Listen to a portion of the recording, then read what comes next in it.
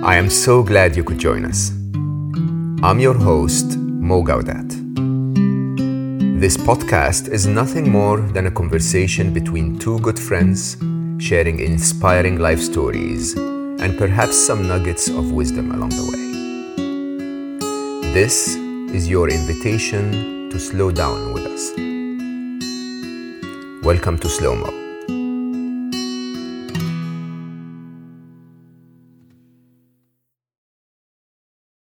Every time when I introduce you to my guest of the day at Slow Mo, I tell you about their achievements, their ideologies, their titles, what they've studied and how they've gone through life. And I will do that about today's guest in a minute. But I think it's important to start by telling you that today's guest has completely defined me as the person that I am today. If it wasn't for Paula Rizzo, I promise you, you would have never, ever heard about me. You would have never heard of Slow Mo. You would have never read Soul for Happy. Paula Rizzo is also a best-selling author. She's an Emmy Award-winning television producer, and for 20 years, she produced health, wellness, and lifestyle segments with a range of top experts, including J.G. Virgin, Jillian Michaels, Deepak Chopra, and also served as a senior health producer for Fox News Channel in New York City for over a decade. She is the co-creator of Lights Camera Expert, an online course that is geared towards helping entrepreneurs and authors and experts get media attention. She's the creator of the productivity site listproducer.com. She's the best-selling author of Listful Thinking and Listful Living, which basically are books that aim to help you use lists to be more productive, highly successful, and less stressed. Books that have been translated into 12 languages, featured across media all over the world, including Oprah.com's list of self-help books that actually help. Paula is full of energy. She's a ton of fun to be with. And as I told you, and I will explain why in a minute, she is the reason I'm with you today. So it is totally my honor and my pleasure to welcome my dear, dear, dear friend, Paula Rizzo. Hello. Hi, how are you? Oh my God, it's so good to see you. Good to see you too. It's been like lifetimes have gone by. Truly, many lifetimes. Oh my God, it's been what? Last time we met, 2018? I think so. Yeah. So how has life been? I mean, when we last met, you were about to leave Fox. Mm-hmm. And very excited, sparkly with excitement around what you were going to do, which is always you. And then I've been following you, even though I apologize for not being in touch. And you have another book, and you're all over the place talking about productivity when we're working from home, about productivity in tough times and all of that stuff. Has it been working well? Yes, I have to say I'm thrilled. I've not looked back. So when you and I were chatting, I was sort of like, the little snail that got too big for the shell and needed a new shell. And so I was looking for my new shell when you and I were together.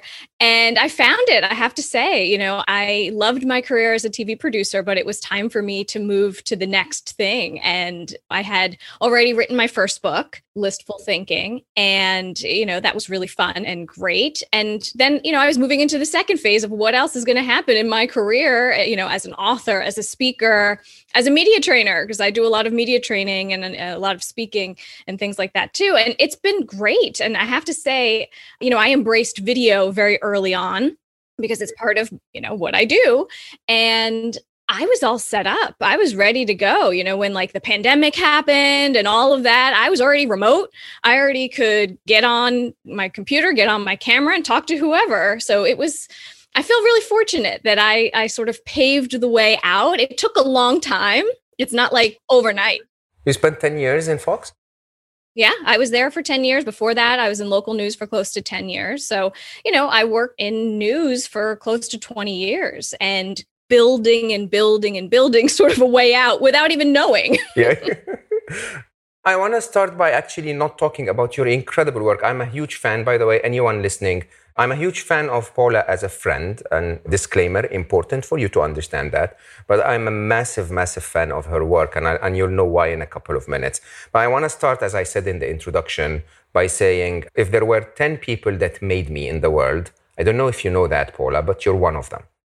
Oh. Yeah, and I want to share this very openly with everyone that's listening. So I met Paula when you were responsible for health at Fox.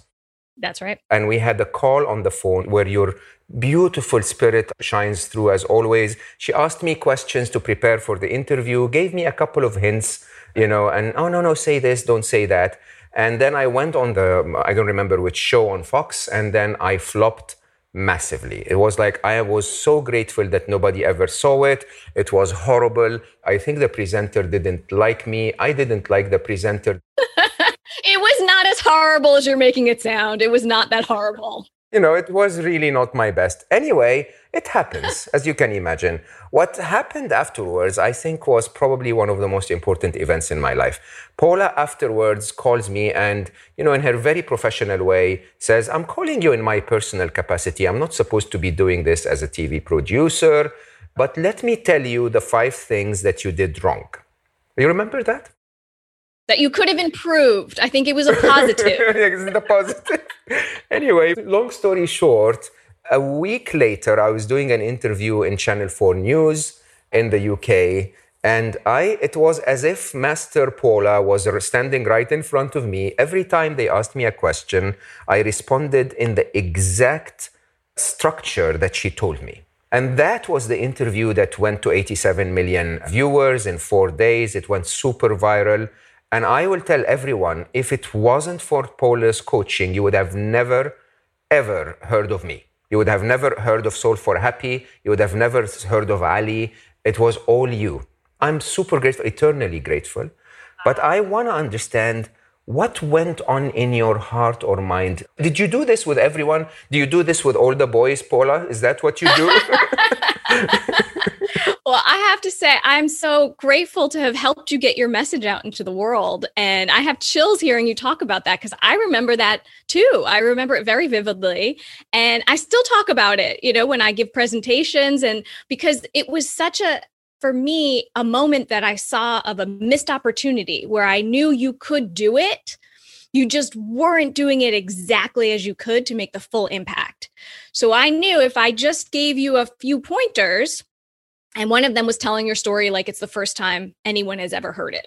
That I remember being one of the big messages because you had said and told the story so many times. And my words to you were, yeah, but my audience hadn't yet heard it. Yes, I remember that so vividly. So vividly. I told you, I feel that I'm a fraud because I've said this before. And you said, no, you didn't say it to me. And that was so eye-opening to me that even though I sometimes have to repeat parts of my story, it's actually quite new for you. Right, exactly. I'd never heard it. You need to make the impact for me. And so when you think of that audience in that way, and that for you, that light bulb went off and then you were off and running. Yeah. So I was thrilled to be able to help you catapult the book and your brand. The other one that I will never forget is how you told me not to bury the lead, where basically you said, he asked you, what's the happiness equation? And what did you answer? You explained the long story to him. When he tells you what's the happiness equation, you respond by saying, happiness is equal to or greater than the difference between the events of your life and your expectations of how life should be. Boom. And if they cut the recording, then you've delivered your message. If they don't, you can expand. And man, I was like, okay, master. And, since then, it's so amazing because having that conversation with you helped me to develop how I teach this to other people. Now I call it the accordion method. I know. So you have a short, a medium, and a long. You and I created it without even realizing it. That's how I was teaching you how to do it. And it is so impactful to have a headline. Just come out and say it in 10 seconds. Yes, but you haven't answered my question, you little angel. Why did why did you do that? I knew that you could have this great message go further if you connected with people in a bigger way. And there were so many experts who had pitched me through the years, or, their books came across my desk and they just didn't have it. Do you know what I mean? Like they just didn't have that connection piece. And they weren't very good on camera. Their message or their book may have been good, but they didn't sell it the right way. And guess what? People didn't get to hear their message. They didn't get to have their life changed because I was the gatekeeper and I knew what the media wanted. And, we wanted someone who's compelling and exciting and to give us what we want to know right away. And you had that. It was just needing a little bit of a push. Polish. A little polish. Dust him up. Yes. Do you believe in karma, Paula? I do. I wish for all my good karma to go to you. Oh, thank you. And I say that from deep inside my heart. I owe you for the rest of my life. And I'm so grateful that I met you. What's more important is then we went out for coffee for me to thank you. And you were the most pleasant human being on the planet. I mean, honestly, until today, you're just so upbeat. It's like life is always good for Paula, somehow, right? And at the time, you were going through that transformation of, what do? I have a very successful career. I'm in the exact right place that I wanted to be in for 20 years. And yet you were changing. But unlike everyone that talks to me about this from the point of view of like, oh my God, life is horrible. You're like, I'm so excited. I can do this and I can do that. Why? Where did that come from? Why are you always so upbeat about life? I do have a very positive outlook. My mother is very positive. And so I feel like that has worn off on me through the years and knowing it's, there are hardships and there are things that you're going to go through in your career and your life and, but it's always going to get better because it always has for me. It's always like looking back and saying, there were struggles in my career, or there were jobs I didn't get that I thought I wanted. And then it ended up working out in a way that I didn't know why that happened. And I was upset about it at the time and I was mad. But then something else happened that was terrific. That was great, And so I keep that in the back of my mind to try and lead me along. As much as I like to plan, and I like to have my lists and my checklists. I know. Which is very important. Yes. I am trying to go with the flow in a bigger way. But, when you and I first met, I was thinking about what will I do next? What is my next big thing? And I was really excited about it because I knew that although I had such a successful career and I loved it and I had, a really great experience, it was holding me back, staying there, being there every day, working on those projects. As much as I enjoyed it, I couldn't grow past that. And I knew I needed to move on to be able to do that. It was scary, obviously. I remember when you and I were talking about it, I was like, I'm excited and terrified all at the same time. Would you advise people to do that? I mean, of course, now is a very difficult time. Maybe now is not the time to take big risks. But, looking back at that move that you did, from the security and the success and the title and all of that, is following your passion actually worth it? It is. And it does not happen overnight. Mm-hmm. That's the thing. So if you're thinking about it now, there are baby steps you can take. You don't have to jump right now and say, I'm going to start my own business. I'm going to change my career. I'm going to do all these things. Start putting little things out there, little feelers. I mean, I've been writing about productivity for the past 10 years. I started with a blog writing about lists and how much I loved them and how they made me more efficient. That then turned into my book 4 years after that. Then my second book came out, just about a year ago. So this has been a long time coming. And it's interesting because people are seeing me now, seeing that I have, these 2 books and I'm doing courses for LinkedIn. And they're like, wow, you really, look at you, everything's exploded. And it's like, yeah, I've been doing this for 10 years. It's not new. Actually, this is one of my biggest tips for everyone. It's that snapshot in time when you look at someone and you go like, I'm so unlucky. They're so lucky. No. There is not just luck. I mean, of course, luck exists, but there is that perseverance. There is that other part of the movie where you just saw that one slide of it and thought, oh, that's easy. but then there were so many other slides that were so difficult. So I will tell everyone again openly, and trust my recommendations, please. I am a mega list maker, by the way. So I love to be organized. But Paula gets list making down to an art form. Seriously, and listful thinking, I didn't see Listful Living yet. Actually, I didn't have the chance to read it. But listful thinking is not just how to make lists. It's actually how to get from where you are to where you want to be in life in a very, very, very efficient, stress-free way. And I think that is the key word. So massively recommended by me, I would say. But I want to understand what's so fun about lists. I mean, you seem to be so excited about them, Paula. I know. Well, lists changed my life. And when something changes your life, you talk about it until you can't talk anymore. And I was very efficient at work. I was able to get stuff done, be done on time, not feel as stressed as, a typical TV producer would feel, I think. And I wasn't feeling that same feeling at home.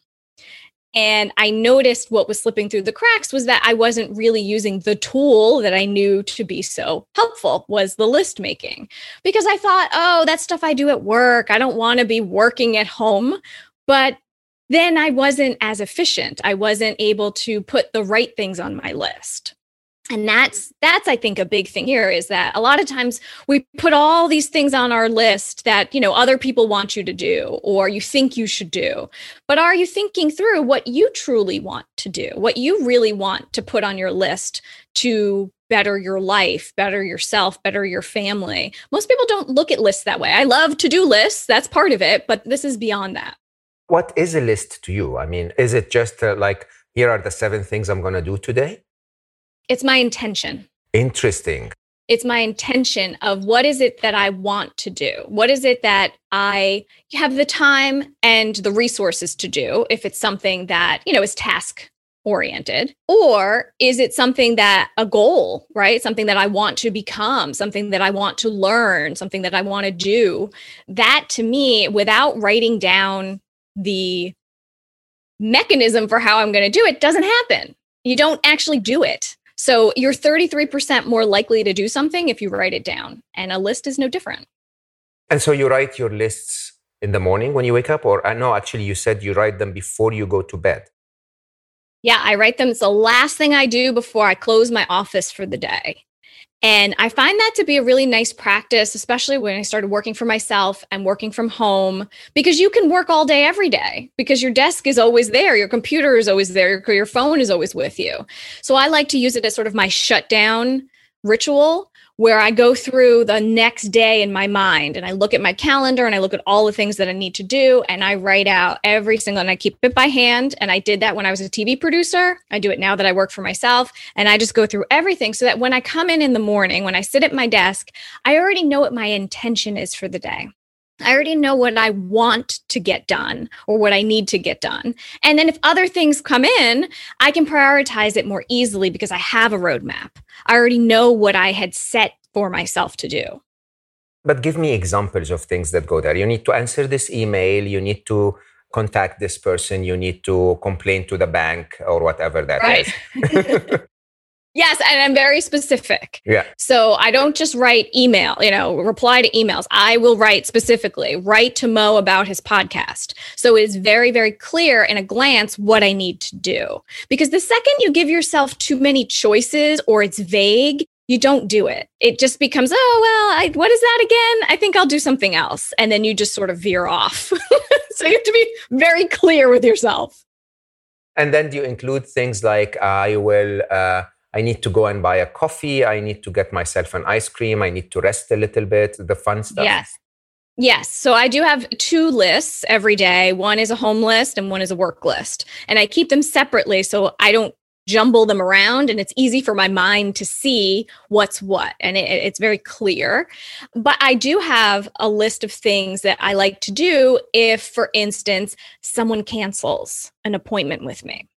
So instead of just jumping into doing the next thing on my to-do list, I'll take a break. I'll look at that as a pause moment. So turning sort of a bad thing, you're mad that someone canceled on you, didn't show up or whatever it is, into a positive, into something that, maybe I make myself a cup of tea. Maybe I read a chapter of a book that I'm excited about. So I have a list of those types of little things that, they would call it self-care, which is such an overused word now, but using those little things to rejuvenate me throughout the day. So you're not just working.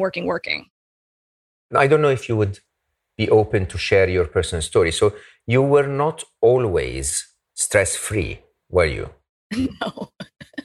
No. Would you care to share with us what happened? Of course, yes. And about a year after my first book, Blissful Thinking, came out, I was saying yes to everything. I was, promoting my book. I was doing every speaking engagement, networking event. And I wasn't listening to myself, to my body. And I had this pain in my side for 2 days. I waited 2 days to go to the hospital to find out that my appendix had burst, which I know. And I know. This is very serious. This unfortunately is something you know all too well. And I didn't realize how serious a ruptured appendix is. I thought I had food poisoning. And I was too busy to go to the hospital. I was like, I have too many things to do. I don't want to go to the ER and be sitting in there for hours and they're going to just send me home and well, I waited too long. I got in there, emergency surgery. I was in the hospital for 9 days. I was out of work for 6 weeks. It took me over a year to recover. Thankfully, I recovered. Most people's appendixes don't burst because they go to the hospital in time, mostly, or there's not a medical error that happens during surgery. And I didn't really know how horrible this could be or was. And from that moment on, that changes your entire priority. Everything that was on my list had to come off. Someone else had to do it or, whatever it was. I was working full-time as a producer. And guess what? The world still spun. Yes. I didn't have to do any of those things. Yeah. It was amazing. It was like, wait a second, all this pressure, all this stuff that I put on myself that I had to do, that I was the only one who could do it. That was my ego talking. Big statement. Go. Yes. So as soon as I got that and I saw, okay, well, my priority now is health and getting better. And when you're that sick, washing my face for the day was the big activity that I did. Bending over to wash my face was an ordeal. So when you see how different your life is, when you look through the lens of your priority, it makes you choose really wisely what you allow onto that list and what you let back into your life. So from that moment on, I was very intentional about boundary setting, about what I'd say yes to, what I'd say no to.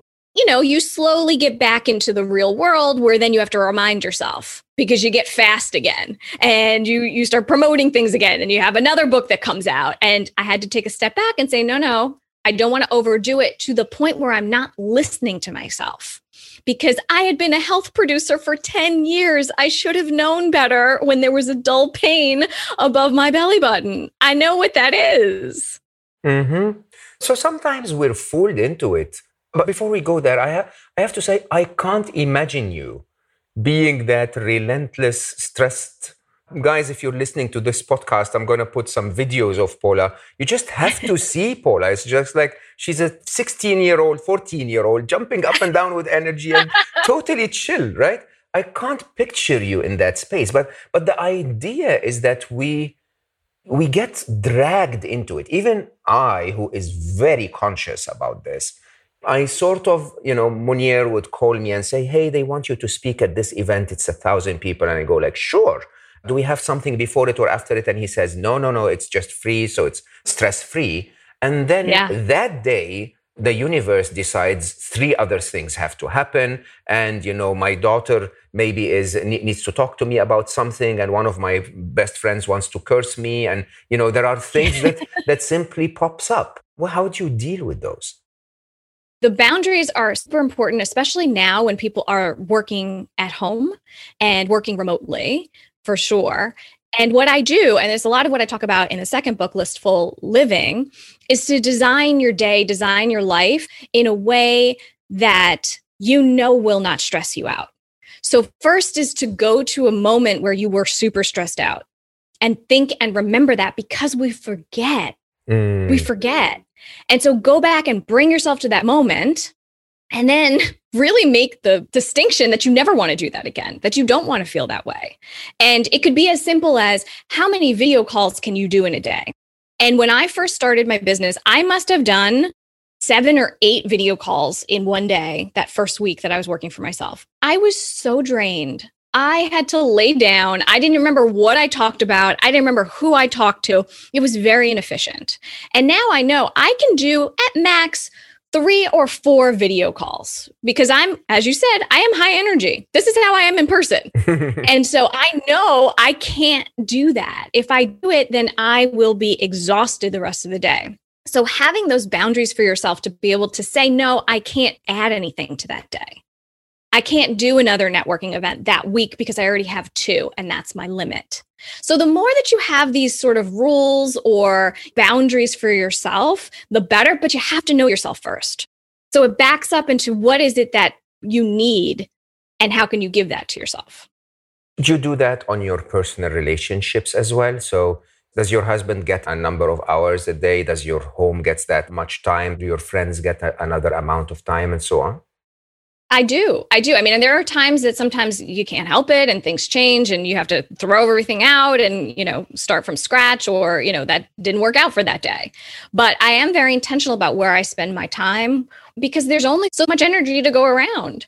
And so where are you going to spend that energy? How are you going to then feed yourself, really? And I think about setting myself up for success. So what am I better at doing in the day? What am I better at doing in the evening? And then I make sure to do those things then.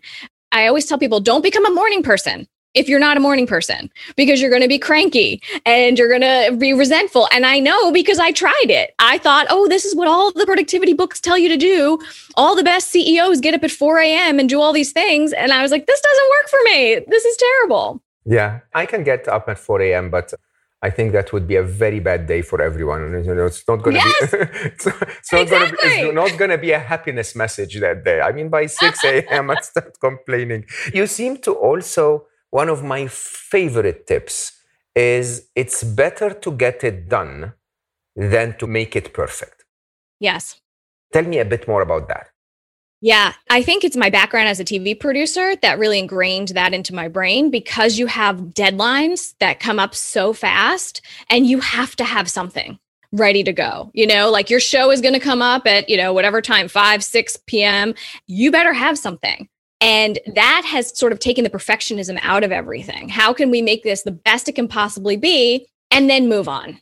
That you're not sitting there really going crazy over, oh, how can I make this better? Sometimes you just got to get it out there. Seth Godin says, just ship it. That's his thing. Get it out the door, get it going. And I believe that. I mean, I think that's how I've been able to write both of my books, all the blog posts that I write. You have to get stuff out into the world for people to see it. If you hold it and it's just for you, yeah, and you're what use does constantly that do? Trying to perfect it and add a little bit here and a little bit there. But eventually, at the end of the day, right, it would take you 80% more time to deliver 10% more improvement, and it's really not worth it. Let's shift a little. And I also want to talk about your other side of work, how you helped me and how you helped others. But for a minute, I want to talk about the long term. Most of your focus, when you talk about lists in public, at least, you talk about today. Here is what I'm going to do today. Here is how I'm going to be efficient today. Yes. But your method is about, how am I going to achieve meaning? How am I going to live a life that I want? How do you transfer this from the short term to the long term? Yeah, it's important to get the practice of the list, the daily list, the idea of having that serve you and being able to use that on a short term, because you can see results really fast. And so you know that it works. And then being able to use that same principle to be able to say, okay, so where is it that I want to broaden my life? Where do I want my life to go? Even when I was leaving my job, I was thinking through, what do I want my life to look like? I want to travel, at least once a month. I want to be able to do, speaking engagements. I want to be able to do all of these things. And I had a list of those things that I wrote out. And from there, it's being able to actualize those. It's not just enough to write it down and say, oh, I wish my life was like this. You have to actually do things to get to that point. And I'm fortunate because I love to learn. So I'm always reading books. I'm always watching courses. I'm always trying to improve and also hold you back sometimes if you do too much of that and you don't actually do. So I think it's very much about noticing yourself, most in a way that you would meditate, being able to say, notice the way that you are. Just not judging it, but notice how you are. Notice what you're saying yes to. Notice what you're letting into your life. Notice what you feel like at the end of the day. And saying to yourself, is that what I want? Is that enough? Is that what I would like? And if it's not, what is it that you'd like? And then how do you sort of bring those two together?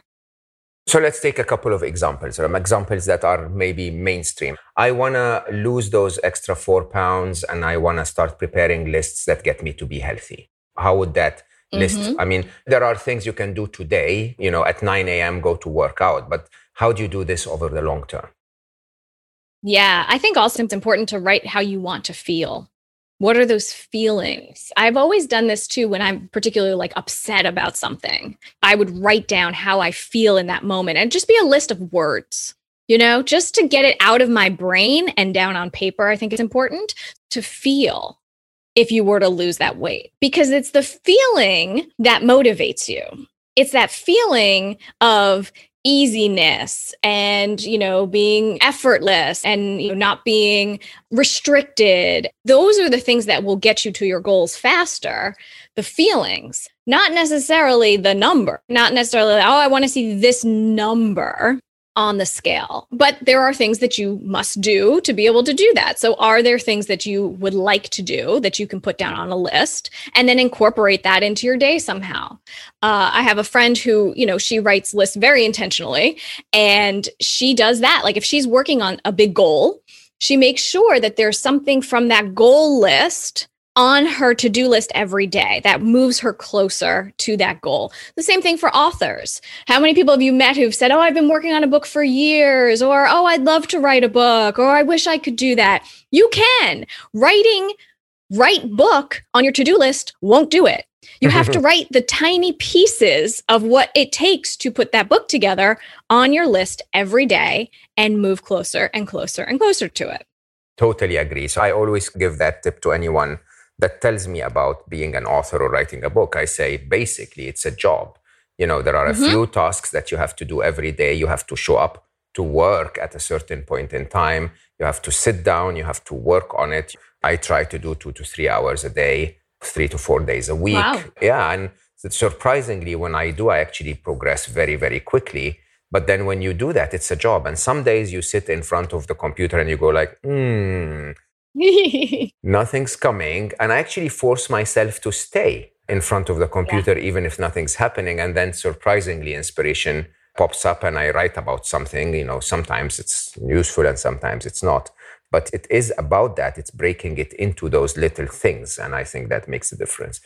The movie The King's Speech? Yes. Yeah, you're the kind of magician.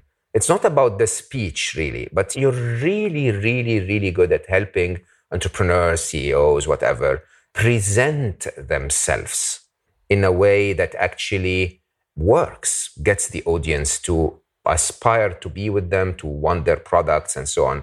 You want to share a bit about that? I'm interested in the work side, but also in the personal side of life. We'll come back to that in a minute, because I think for most of us, we don't actually present ourselves in the way that we deserve to be presented. Yes. And it's all about connection. And you can make that connection even if you're using a camera, even if you're not in person with other person, even if you can't see their reaction, you can make a connection. So I always tell people to be thinking about what is it like for the audience, in the same way that you and I talked about, doing that. It's what is the audience seeing? What are they getting out of it? I mean, if you think about reporters or anchors or people that you watch on TV, you feel like you know them because you see them all the time, or, you like them, you think they're funny, whatever it is, but you know their personality, you can see them. So I always try to get people to show themselves through connection, right? Through the camera screen to be able to really get people to like you. That's the vehicle we have. And it's not that everyone is always going to be in front of a live audience. There are going to be people there and you can get their live feedback. So you have to show up as you would no matter who's in the room, even if there's no one there. And it takes practice. So that's part of it. That's part of, the media training that I do with people is I give them jobs to do. I give them videos to create and they get comfortable. I love to give homework, but they get more comfortable presenting to the camera or to presenting, if they're doing media or if they're doing podcasts or panels or whatever it is, to show up and to be of service to the audience. That is always what I'm talking about, to be of service to the audience. It is not about you. It is about them. So the second you sort of change that, you stop thinking about, oh, my lighting is not good and my microphone doesn't sound right. And, it's not about you. It's about them. It's about the audience. Does that apply to being with my friends, being with my loved ones? It's not about me. It's about them. Does that work? I think it's a nice way to think about it. I think it's a nice way to be of service in all that you do, in every way that you show up, to be able to think in terms of what do other people need? How can I give that to them so that I'm the most helpful I can possibly be and memorable? Well, I will say, normally we speak for 45, 50 minutes with guests, but because of Paula's energy, we spoke for 40. I will tell everyone listening, before I ask the very last question, I will tell everyone listening to do me a favor. I've never asked you for a favor on Slow Mo before. Paula Rizzo is one of my favorite people on the planet. Like, I totally, in my heart, owe you for the rest of my life. And so I'm going to ask everyone here, if I've ever done anything for you, please do me a favor and tell the whole world about Paula. She doesn't actually need the promo, but it's my way of me saying thank you, thank you, thank you, thank you so much. When I post my promo videos about this episode on social media, tell the whole world about it. Write a nice comment for Paula to know how much we love her. Like, really make this something, okay? Because I adore you so much, Paula. I really... Thank you. Of all of the people I've met in New York City, you're my absolute favorite human being. There you go. Amazing. Yeah. You heard it here first. I love it. Yeah. Well, thank you for your generosity and for opening your audience to me. And I'm just so thrilled that our paths crossed, through your book. That's my next question. Are we ever going to meet again? Is this a plan at all? It's like, what's going on here? So what's next for you? I know. I don't know. It's so strange, right? The world feels much closer, though. I do feel people are much more open to doing video calls and it doesn't have to always be in person. So I feel like I've been able to have connections with people longer term, which is always great. But yes, I would love to be in person sometime. It might have to be in New York or maybe Miami. We'll see. It's going to be in Miami. I go to Miami every year. Then, until COVID, I used to go for the World Happiness Summit. So stay in Miami. Stay in Miami. I will. So, tell us before we go, which I think is one of the best tips I heard from you recently, about working from home. Working from home, I heard a statistic that says the average American works 3 hours more since COVID started because of working from home. But that doesn't mean they're more productive. They're not 3 hours more productive. Working from home can be very, very stressful. Yes. What would your tips be?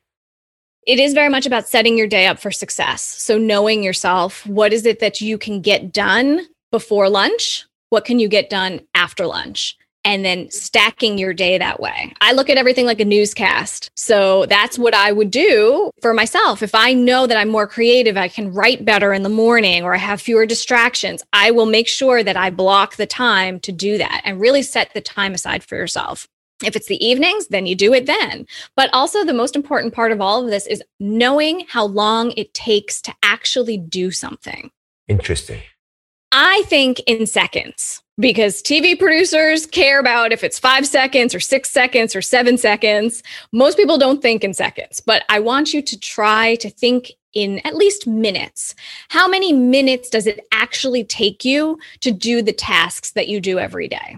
time yourself. I know, for instance, putting my makeup on, if I'm just doing it real quick, it's 10 minutes. And I know because I have timed myself. So I know exactly how much time I need before a call or before whatever to be able to leave for myself. Most of the time, people have a very warped perception of time. And so they think, oh, it'll just take 5 minutes. And then 35 minutes, they're still working on the same project. That is So being able to eye-opening. know that about yourself, that really helps to be able to know, okay, I know I have to write this report. It's going to take me 45 minutes. I need to set aside a block of 45 and be focused to be able to get it done. Do you end work? I think one of the challenges we all have when working from home is there doesn't seem to be boundaries. There is, it's like you wake up, the computer is there, so you sort of drag your feet, sit in front of it and start working. And then, at 8 p.m. you go like, okay, I can do an hour more, right? I'm still sitting here. Yeah. The boundaries are important.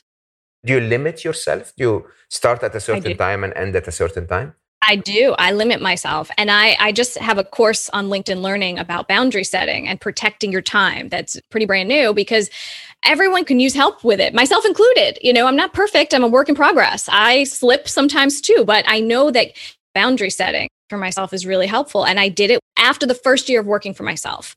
I knew what I was doing was not working. I had opened my calendar, Monday through Friday from 9 to 6 p.m. Anybody who wanted to talk to me, book some time in my calendar. That doesn't work for me.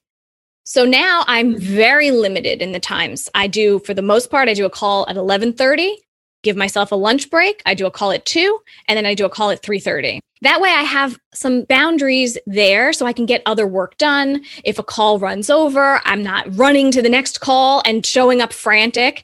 I don't want to be half thinking of the last thing I was just doing. So I'm very intentional about how I set up my schedule, what days I do what. Fridays I keep for writing and for creativity. Mondays I keep for sort of looking to see what's coming in the week. And if I have to do any work on, some slides for a presentation I'm giving or, something writing, something that someone else has asked me to do.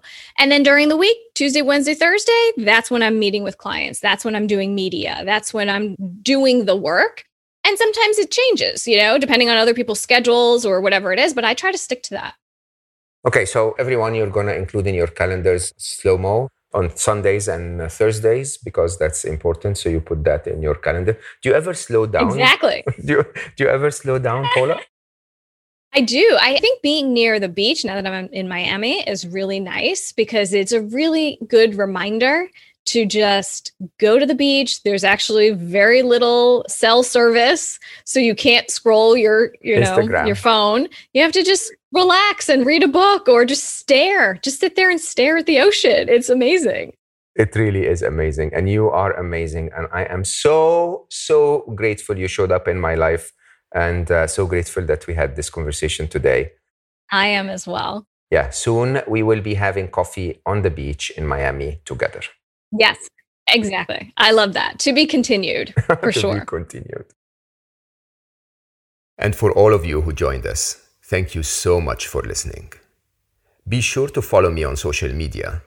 Search for Mo Gaudat, Slow Mo, Soul for Happy, or 1 Billion Happy. I know you've got a lot going on, but remember, there is always time to slow down. Until next time, stay happy.